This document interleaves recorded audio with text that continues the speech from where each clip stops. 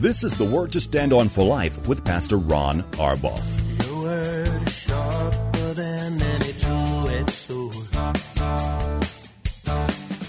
and it cuts deep into my heart. The Word to Stand On for Life is a radio ministry of Calvary Chapel in San Antonio.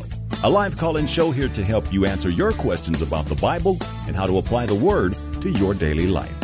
For more information on Calvary Chapel, visit our website, calvarysa.com.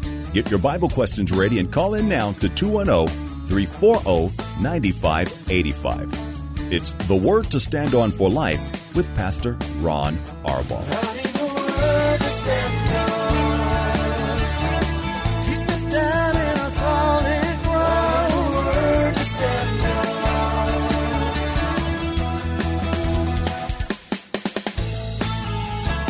Welcome to the program. It's the Tuesday show, and if anything can go wrong, it's gone wrong today. I'm Pastor Ron Arbaugh from Calvary Chapel in San Antonio, Texas, and this is the Word to Stand On for Life, a program dedicated to taking your phone calls and answering your Bible questions and questions about stuff going on in your life. All we need you to do is to provide the phone call, 210-340-9585. That's our main number, 340-9585. If you're outside the local San Antonio area, you can call toll-free at 877-630-KSLR. That's 630-5757.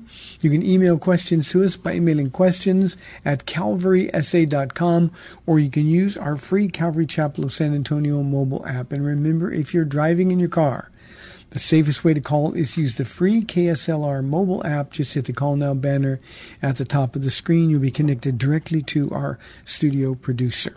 I said things are going wrong. We had a plan to have Pastor Hector Velarde from Calvary Chapel of North San Antonio in the studio, and he wasn't able to make it. We had a mix-up in communication, so he went down to the KSLR studio, not realizing that we had a studio here in the office at the church. So we're going to reschedule Hector for next Tuesday, and we'll get him here this time. I promise you will be blessed. I haven't known Hector for very long, but what a really, really neat guy. Loves the Lord. And I just love what God is doing over at that church. So we'll get some more details on that next week. Well, with that said, let's just get right to some questions that have been sent in while we await your phone calls. The first one is from our email inbox. This one is from Dale. He says, Christians are frequently challenged by pride, self-will, and idolatry and other sins. How does that reconcile with 1 John 3, verse 6, 8, and 9? I'm going to read the passages, Dale, and then I'll get to your question. John writes, no one who lives in him keeps on sinning. No one who continues to sin has either seen him or known him. The one who does what is sinful is of the devil, because the devil has been sinning from the beginning. The reason the Son of God appeared was to destroy the devil's work. No one who is born of God will continue to sin, because God's seed remains in them. They cannot go on sinning because they have been born of God. Dale, this is actually a really profound question. It's really, really deep, and it's an important one for us to understand. In our flesh, I'm talking about Christians, in our flesh is no good thing. You remember that even the Apostle Paul referred to himself as, "O wretched man that I am." You see, when my flesh is in control, then I'm capable of committing any sin that I've ever committed. I've been saved for 30 years, but when I let my flesh be in control, I find out that my flesh is just as stinky, just as ugly as it was before I ever met Jesus in the first place. So you are right in your statement that we're frequently challenged by pride. That's flesh. That is the sin sort of behind all other sins. Self-will is simply rebelling against the will of God. That is a sin. Idolatry, not in our time like it was in the time the Bible was written, but idolatry is anything that you put ahead of Jesus, anything that has a priority in your heart over Jesus. And you are right, lots of other sins. Now, to understand John's passage there, we have to understand that it is written in Greek in the continuous present tense. So the idea that keeps on sinning or will continue to sin, that describes a lifestyle characterized by sin. Not an occasional slip. You know, if I get a little bit prideful, or if I decide I want to do what I want instead of what God wants, that isn't characteristic of the lifestyle. That's just a rebellion, my flesh against God, and we're all guilty of that sometime. So the idea here, and it's a very simple one, is we got to be with Jesus. We have to be honest enough about who we are. That's why Paul's statement in Romans chapter 7 is so instructive for us. Wretched man that I am. He was honest about who he was. That means Paul wrestled with the same things that you and I wrestle with. For Paul, in one instance, we know from 2 Corinthians 12 that he had a problem with conceit. He thought more highly of himself at times than he ought to because of the great revelations that he'd seen. And I imagine Paul's flesh, every time someone would challenge him or test him on something, he would think, well, if you'd seen Jesus like I've seen Jesus. But he would have to keep dying to his flesh, and actively we need to die to our flesh every single day. And more than that, Dale, we have to deny our flesh, die to it throughout every single day. So whenever the enemy is whispering temptations or whispering ugly thoughts, whenever we start to think that we know more than we do, whenever we decide that, well, what I want is more important at this moment than what God wants, when we find ourselves sort of easing into that territory, that's when we've got to immediately crucify the flesh.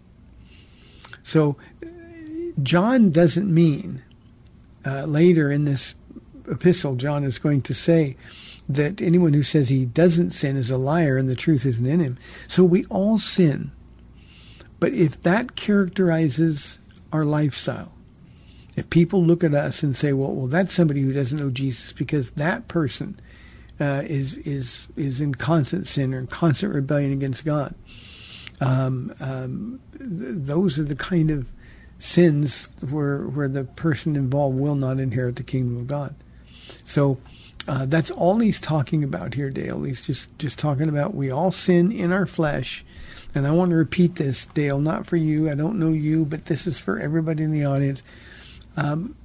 Unless we understand the depravity of our flesh, unless we understand that any distance between us and Jesus is going to find us sinning again and again and again and again, that should drive us to be with Jesus every single day.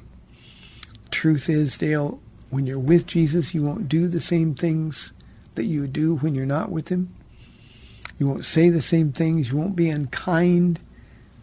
The enemy will lie to you and tempt you, and you'll be able to say, it is written.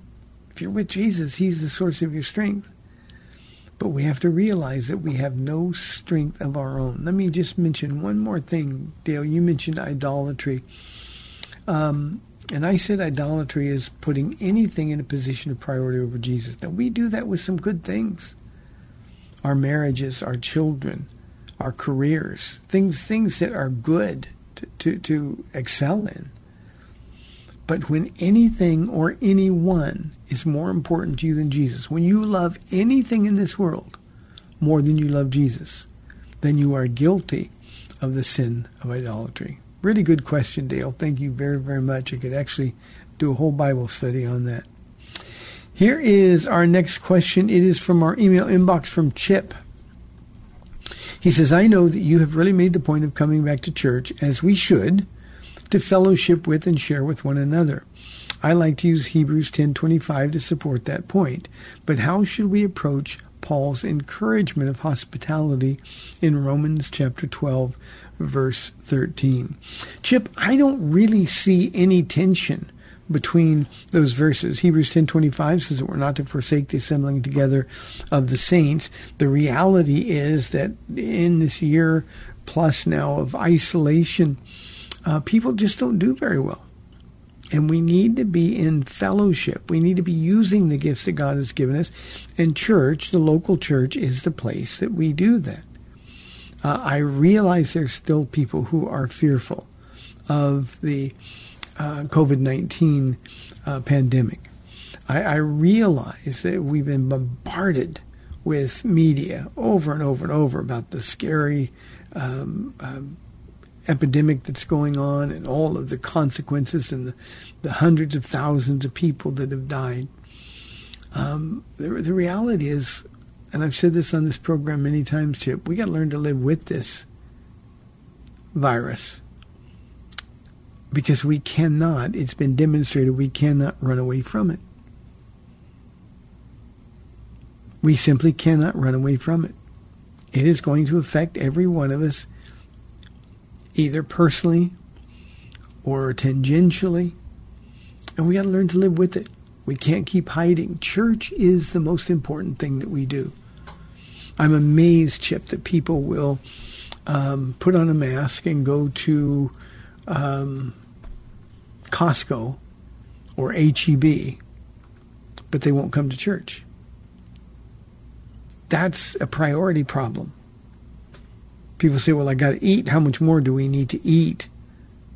Spiritual food. How much more do we need to be involved with the power of the Spirit in the body of Christ? So the truth is, we're not doing well in isolation. We need to be in fellowship. Now, Paul says in the passage in Romans 12 that it says, share with God's people who are in need, practice hospitality. Again, there's no tension there. That's just a good answer. But that also happens in the fellowship of believers. So we need to be out and about. What we really need to do is live our lives for Jesus. I tell our church here all the time, and I do, Chip, get a little bit of flack from this from time to time, but I tell people, look, God doesn't give us days off. We call him Lord. Every day we do what he did. He served. He would come back at the end of the day absolutely spent. He was so tired. Have to go out on the mountain and sleep and be alone with his Father to renew his strength. I'm going to put it in the Apostle Paul's word, we also are to spend and be spent. And we do that in the body of Christ. So, again, I don't see any tension if the idea that you're trying to communicate is that, well, it's the hospitable thing to do is to stay out of church because we don't want to expose anybody to this virus. Then I think we're missing the whole point. The most hospitable thing we can do is be at our best with and for Jesus every single day. And hospitality without the power of the Holy Spirit is not going to be very hospitable. Good question, Chip. Thank you very, very much. 340-9585 while we await your calls. Peter says, Pastor Ron, if someone says they're saved, but they're living in constant sin, can they really be saved? And what should I say to them about the choices they make? Peter, this is sort of a different version of Dale's question at the top of the program. Lots of people say they're saved. Yeah, I was raised in church, go to church every Sunday. I've been baptized. I'm a member of this church, all those things. But none of that stuff saves. Jesus says, if you love me, you will obey me. Somebody living in constant sin does not love Jesus. And if they don't love him, it means they haven't met him. Now, it's not our job to judge people's souls. But you ask, can they really be saved? The answer is no. People who live like that will not inherit the kingdom of God. And it doesn't matter what they say with their lips. What matters is who they are and how they live their lives. I tell our church here at Calvary all the time, when you meet my Jesus, you're changed. When you really meet Jesus, you have an encounter with Almighty God. Then it's just impossible to live in constant sin. The Holy Spirit lives in you by definition if you're a believer, Peter. And if he's not convicting you of sin, then that means he doesn't live in you. Now, relative to what you should say to them about the choices they make, if these are friends or family members, people you care about, you need to be really direct with them. It may cost you some friends. But you need to be really direct with them. What I say to people when they're living in constant sin but tell me they're saved, I ask them point blank, how do you know you're saved? And usually they'll say, well, I was baptized, or, well, I was raised in church. And I'll say, well, here's the Bible. Show me where any of that saves you. You can hang around with Christians without being one. It happens all the time. And I'm really direct with them because I want them to examine their hearts. And when they continually make sinful choices, then I want them to know. This is the way the Bible's written, Peter. I want them to know that it's unlikely that they are saved. It's not me judging their souls. I'm just saying, here's what Galatians chapter 5 says. Here's what 1 Corinthians chapter 6 says. And the kind of sin, the choices you're making are listed in that passage. And that says that you will not inherit the kingdom of God. So that's really important. If you love them, then you have to tell them the truth in love. Thank you, Peter. Here is a question from Rodney. Pastor Ron, what exactly does it mean to pray in Jesus' name? And I need to know who we should pray to, the Father or the Son. Rodney, it doesn't matter who you pray to. I'll take the easy question first. It doesn't matter. There's no competition between Father, Son, and Holy Spirit. We're praying to the Father in Jesus' name. I'll explain that in a moment. And we're praying, hopefully, by the power of the Holy Spirit. So all three persons of the Godhead are involved, actively involved in our prayers. When Jesus said, what does it mean to pray in his name? Or he said, up to now you've asked nothing in my name, but now you can ask in my name. All he means by that, Rodney, is that he has made access for us to talk to the Father. No one can come to the Father except through me, he said. So he opened the door. Because of our sinful nature, because of our guilt. We are sinners. We have no access to a holy God. Jesus, when he gave us his righteousness and he took our sin, he opened the door. I don't know if you've ever been to a place you needed to get in really, really badly and the door was locked and you just couldn't get in and there was nobody in there to open the door, unlock it for you from the inside. Well, that's what heaven was like. It was completely shut off. If you're an unbeliever, the door is locked. When you ask Jesus into your heart, then Jesus has given you the password or the passcode, and you can go right in. We can, according to Hebrews, approach the throne of grace with confidence that we will receive grace and mercy in our time of need. So that's what it means to pray in Jesus' name. Now, what we've done, because this is what we humans do, is we've taken that statement and we've turned it into sort of a spiritual lucky rabbit's foot. We'll pray all these things, whether they're in the will of God or not, whether we've sought God. We'll close as Christians. We'll say, in Jesus' name. But it's not a formula. To pray in Jesus' name means, one, you're praying in his will. Second, your heart is right with God. So you have access to pray. Your prayers will be heard. But believe me, just the name of Jesus means nothing if you're not living it, if you're not walking with Jesus. So that's what it means. It means nothing more than access. And I know that upsets some people because we like the formula. Well, no, if I ask in Jesus' name, I have what I ask for. But remember, we have to pray in the will of God. So it's very important that we pray. Now remember, Jesus came to reveal the Father. The Holy Spirit came to point us to Jesus. So we got to be walking with Jesus by the power of the Holy Spirit. And then the throne of God is open to every single one of us. That's what it means to pray in Jesus' name.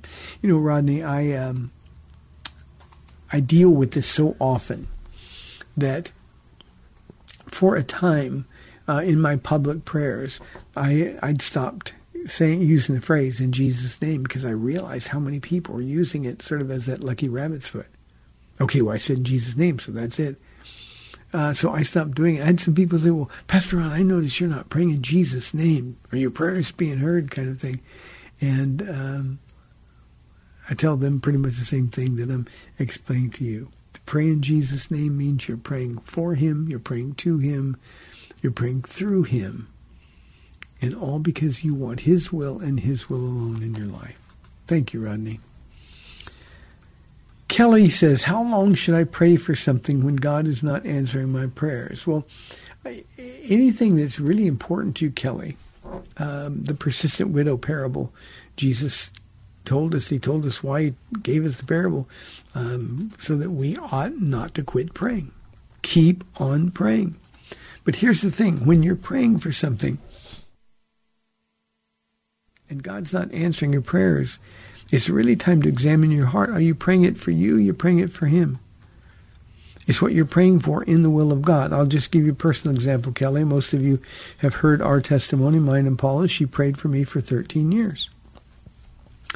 And, Paula would get pretty bold. God, I'm doing my part, but why aren't you doing your part? Well, for maybe the first 10 years of those 13 years, she wasn't praying in the will of God. And it was certainly God's will that I got saved. But Paula was praying that I would get saved so that her life would get better. And when her life got better, then she would be able to pray with thanksgiving. But God needed to deal with her heart. And he wanted to change her. He wanted her to do two things. And this is the real value of prayer. The first is prayer makes us want God's will. Secondly, in praying for me, God was helping her to love me more. God was giving her his heart for me. And in the process of that, Kelly, God was able to do something supernatural in her heart. She was falling in love with me all over again, even though I was still Ron the jerk. But you see, God did the work. And in the last 3 years, she was really praying in the will of God for God's glory. No longer praying it just so her life would get better.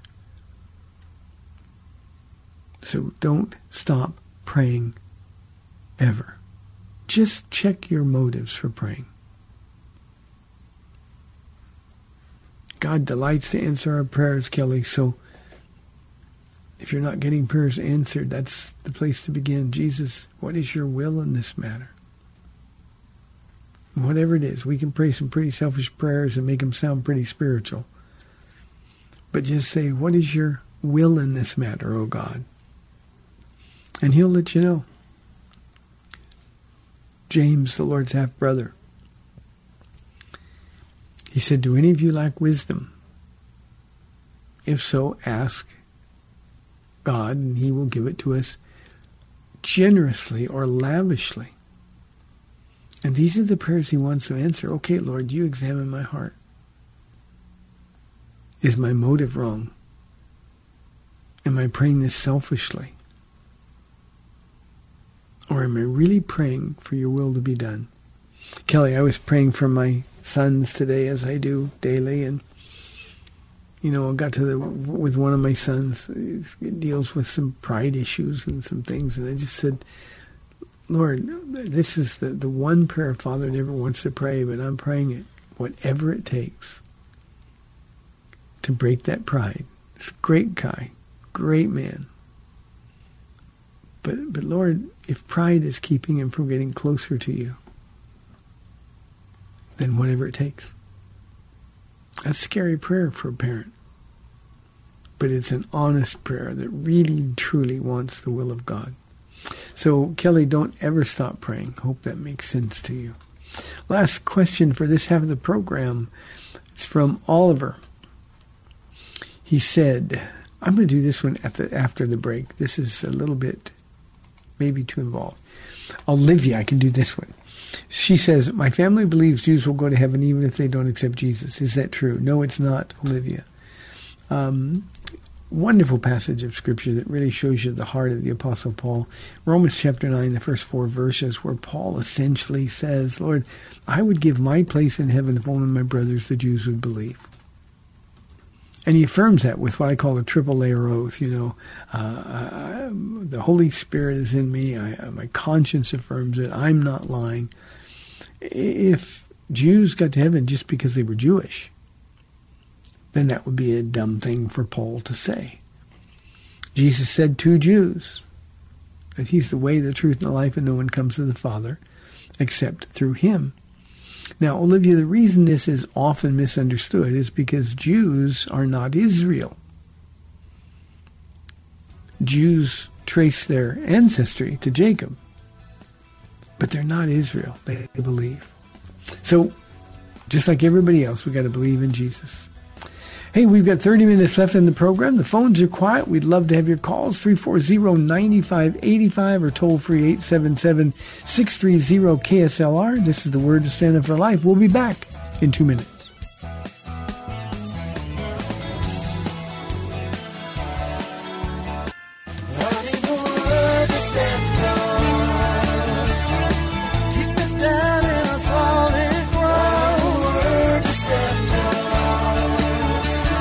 Welcome back to the Word to Stand On for Life. We're taking your calls at 340-9585 or toll-free 877-630-KSLR. Now, here's Pastor Ron Arbaugh. Welcome back to the second half of our program. Before we get to a phone call and some of your questions, I just got word during our brief break that the verdict is in. Derek Chauvin has been found guilty of murder on all 3 charges. They immediately took him into custody. This is a time for us as believers to be in prayer for our nation, certainly to be in prayer for the George Floyd family, but for all of the families who have been affected by at least their perception of unequal justice. And as believers, we need to understand. We need to love them, and we need to keep peace in our prayers. So it's very, very important. This is a time where Christians can shine like light. I'm certain we're not done with protests, and I'm sure there will be more deaths. Pray for our policemen.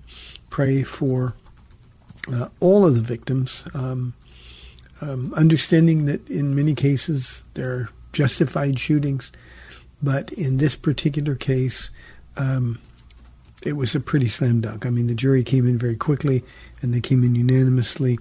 Let's pray that the light of Christ shines now through us. Let everybody else in the world act a fool, but we need to be sure that we're shining the light for Jesus Christ.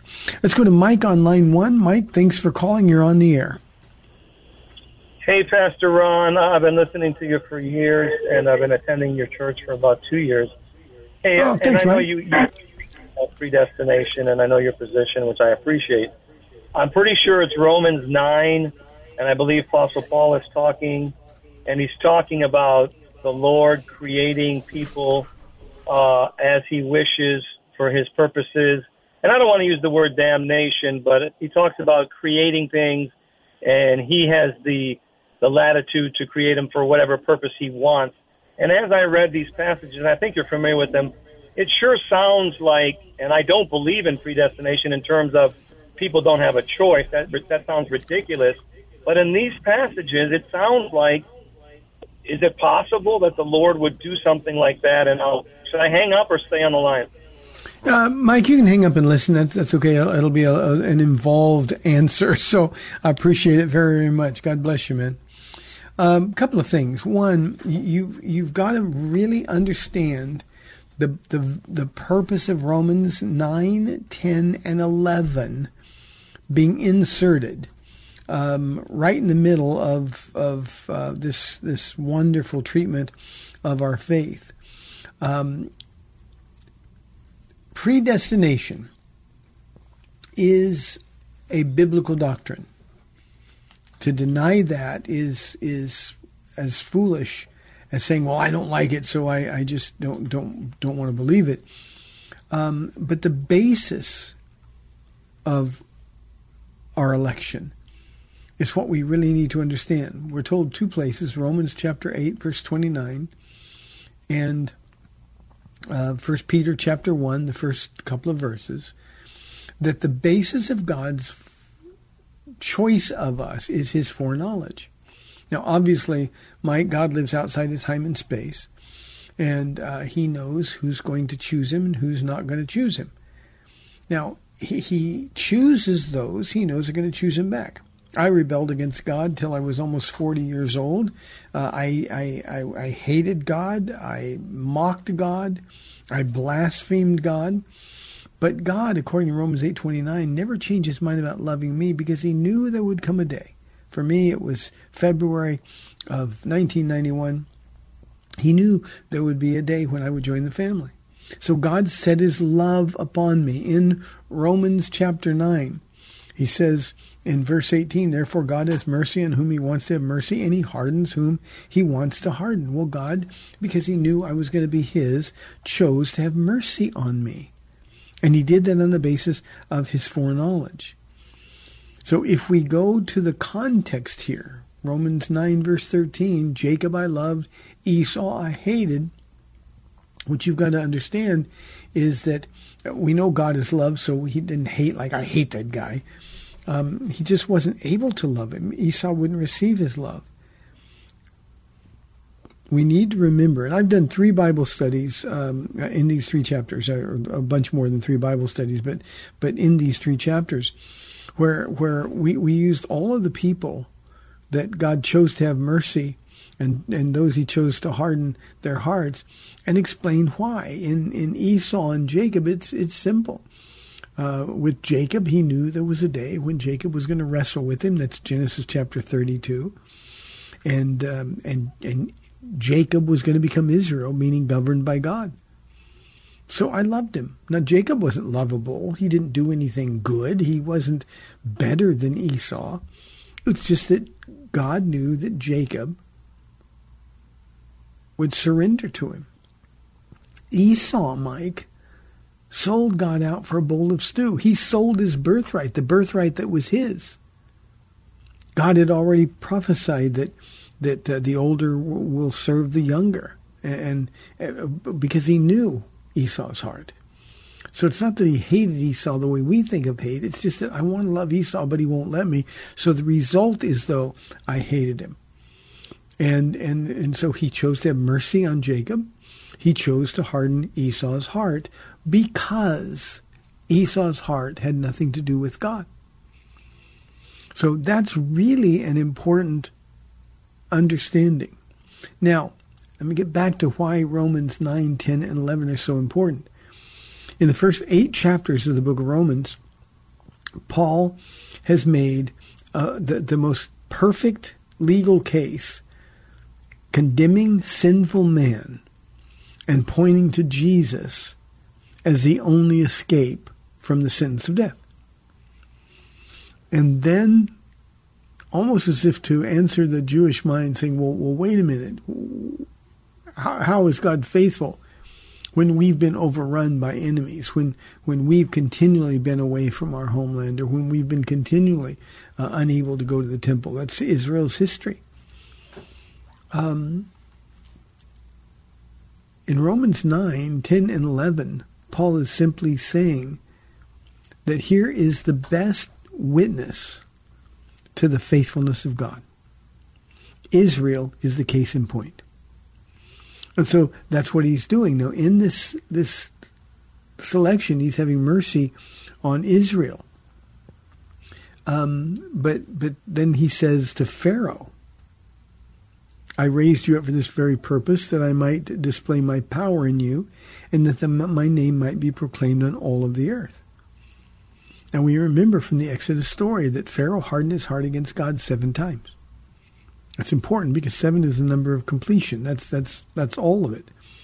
Then it was God that turned him over to his own heart, Mike, and God allowed his heart to get harder and harder.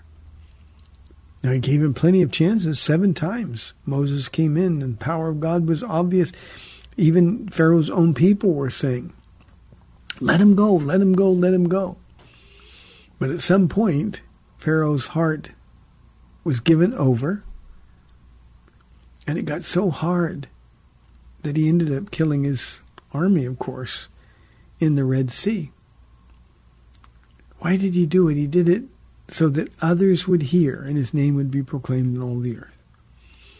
So the whole idea of predestination has nothing to do with God saying to one person, you know what, I'm going to save you, and then to another person, I'm not going to save you.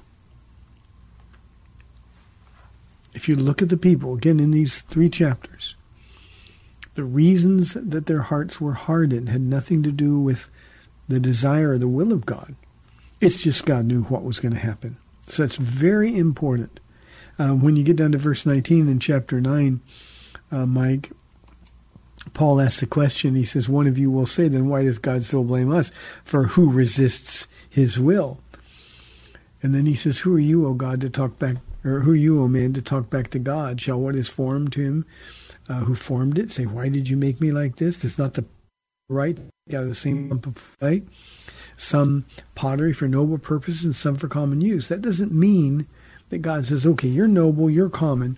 What he means is that God pours out his blessings on everybody.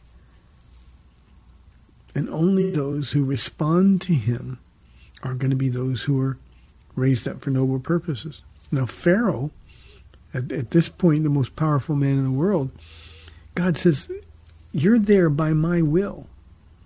And even though you resist me, I'm going to use you to accomplish my plan. That's the best illustration of God's sovereignty that there is. So, Mike, God does not choose some for heaven and some for hell. He doesn't say that you don't have a choice. Over and over throughout Scriptures, Old Testament and New, we're called to make a choice. God knows the choice that we're going to make. And we have to truly be grateful for God's long suffering. He suffered a long time with me, Mike. And that's because he knew I was going to surrender my heart to him. It would have been enough if God said, okay, I'll take you to heaven. But he didn't. He gave me the privilege and the opportunity of becoming Pastor Ron. Now, Pastor Ron's not anybody special. You guys know what I mean. But I get to live for him. God smiles all the time. He had mercy on me when there was no reason for him to do it. So that's the whole idea with predestination.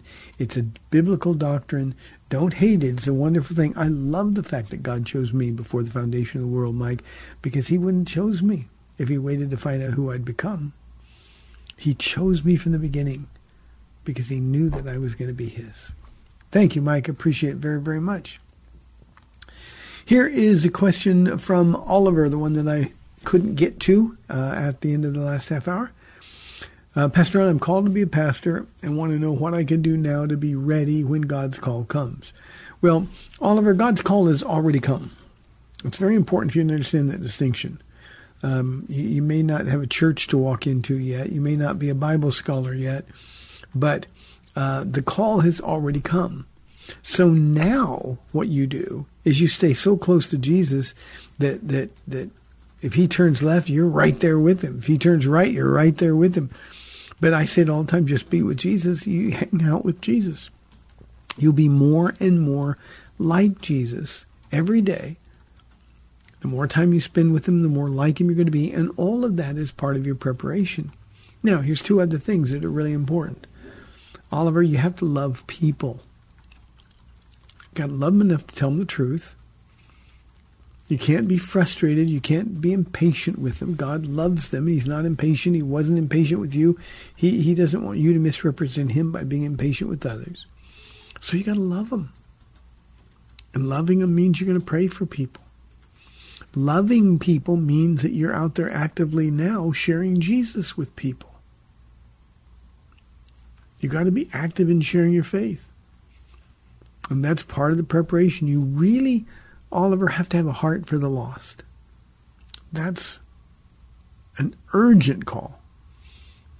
And then you got to really fall in love with God's Word. I'm going to be talking about this very thing on Friday night here as we're going through Ephesians. And we've come to chapter 6, and we're going to be talking about the sword of the Spirit. The truth is, Oliver, you've got to love God's Word. You've got to devour it.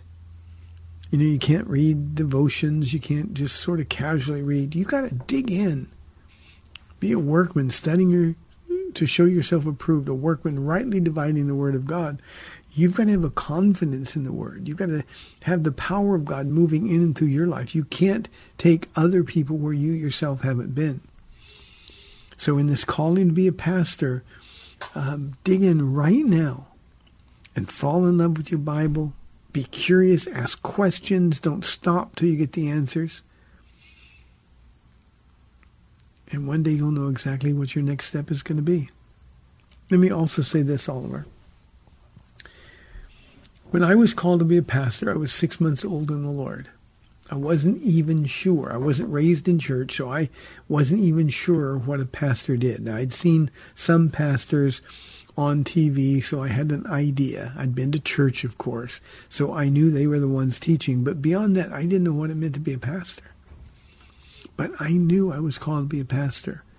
And that day is when I started doing whatever I needed to do to be ready. And that was in 1991. I knew in 1993, the end of the year, that God had called me to go to Bible college, and he sort of led and directed me to the Bible college he wanted me to go to. And then I knew I had to be ready. I had to be somebody that was dependable. I couldn't quit because things got tough. The one thing, Oliver, that breaks my heart more than almost anything else with pastors is how quickly they quit when things get hard. You got to be called for the long run. When Paul and I got here, for the first 3 years, it didn't really look like God was going to do much of anything as a church. And there were so many times that it made more sense just to quit and leave and go back home and just admit that, okay, I was wrong. I wasn't called to be a pastor. But, you know, I knew I didn't have that choice. So you got to be tough. Got to be loving, but you got to be tough. And you got to pay attention to your own personal walk with God. Final thought, Oliver, and then we got a phone call waiting. If, in fact, you are married, this is when you and your wife begin embracing this call to be pastor and pastor's wife together. And God needs to knit your hearts together in the work and in the calling. You need to be a formidable pair because the enemy is going to do anything and everything he can to destroy it. And you've got to be in that place where when the enemy starts lying, you just say, hey, away from me. So prepare your marriage for the calling as well. Thank you, Mike, or Oliver, I'm sorry. God bless you. Let's go to Jeff on line 1 from San Antonio. Jeff, thanks for calling. You're on the air. Hi, Pastor. Good afternoon. Hi, Jeff. Thank you. Yes, sir. Hey, I had the privilege and the joy of worshiping in your church on Sunday. Oh, good. I wasn't here. Well, you know, I've heard it said that you can really know where a church is when the senior pastor's not there. I mean, is the Holy Spirit still evident? Does it still function? You know, is it still beautiful? You know, and it was just wonderful. First of all, you know, you don't need a 20-piece band or a 10-piece band. You have 3, you know, people with contrite hearts that are truly worshiping and beautiful musicians on top of that. But boy, they're just magnificent. And then, thank you, Jeff. And then Pastor Ken, I've listened to many of his teachings online, but I've never heard him, you know, on a Sunday. And he was just so fluid and just wonderful. I'm learning a great deal, and very grateful for that. So, thank you, Jeff. When I'm gone, our church gets younger and better looking, for sure. I wonder, you mentioned how, you know, we should never stop working and don't grow weary, and, you know, you're going to be super tired, and I know that there's an exhilaration that those of us that serve have after a day or days of just working so hard, and becomes, I don't know if addictive is the word, but it's just, you know you're doing the right thing. But I wonder if you could talk about rest and, how, for example, how you and Paula handle the Sabbath for yourselves, and when the people in service, how should they manage themselves to ensure that they're rested enough to go out and continue the work? And I'll let you talk off. I'll get off the phone here. Thank you, Pastor. Thank you, Jeff. God bless you. Sorry we missed you on Sunday. We had a great time at the Calvary Chapel, South San Antonio. A couple of things. I want to be real about this. Pastors often talk about how hard what we do is, and we're really tired.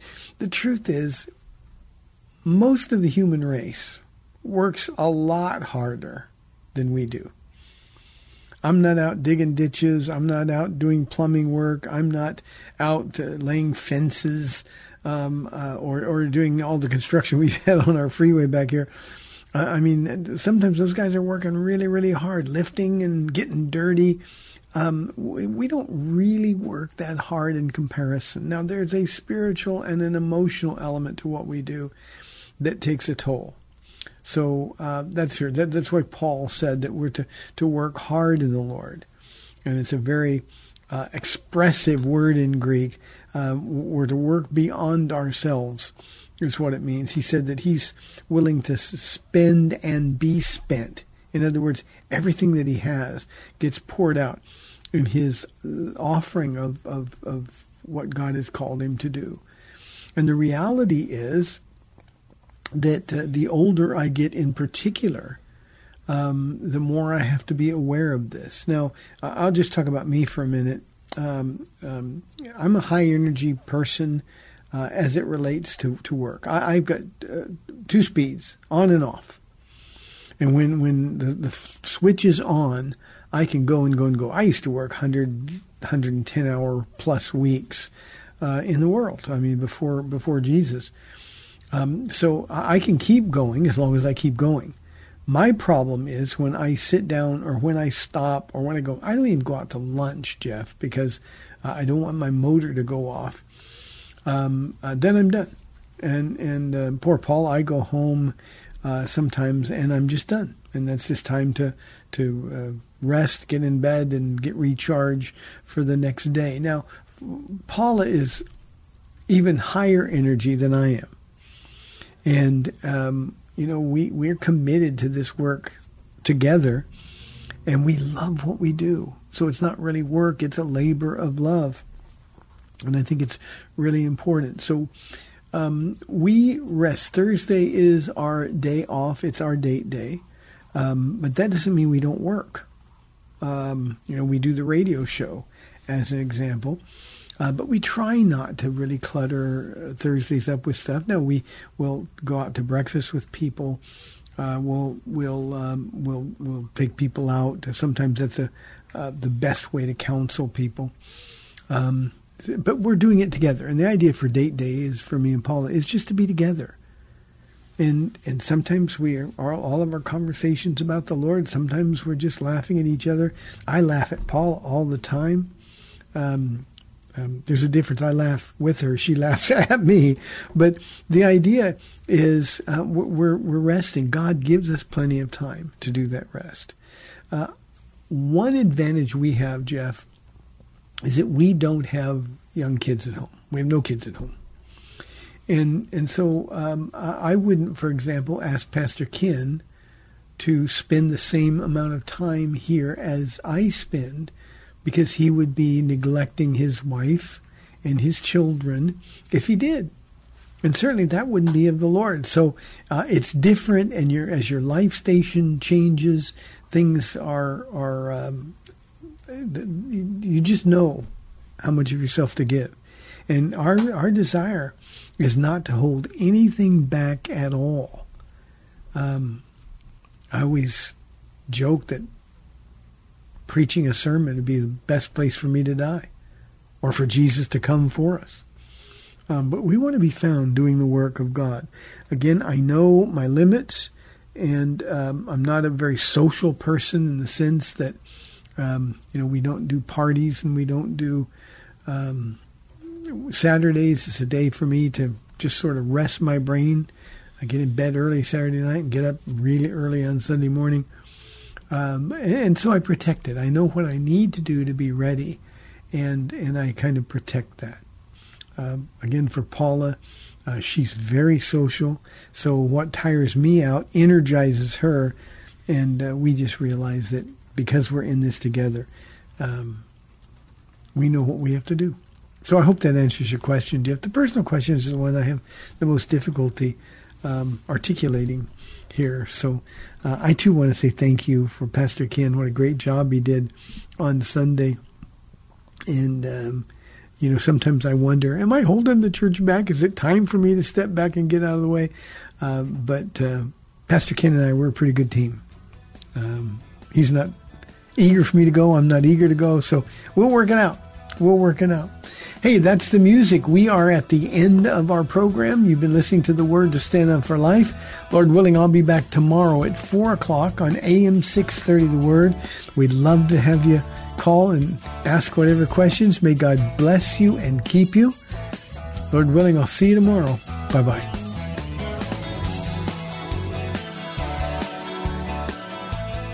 Thanks for spending this time with Calvary Chapel's The Word to Stand On for Life with Pastor Ron Arbaugh. The Word to Stand On for Life is on every weekday afternoon at 4, and Pastor Ron invites you to find out more about Calvary Chapel at calvarysa.com. The Word to Stand On for Life was sponsored by Calvary Chapel of San Antonio.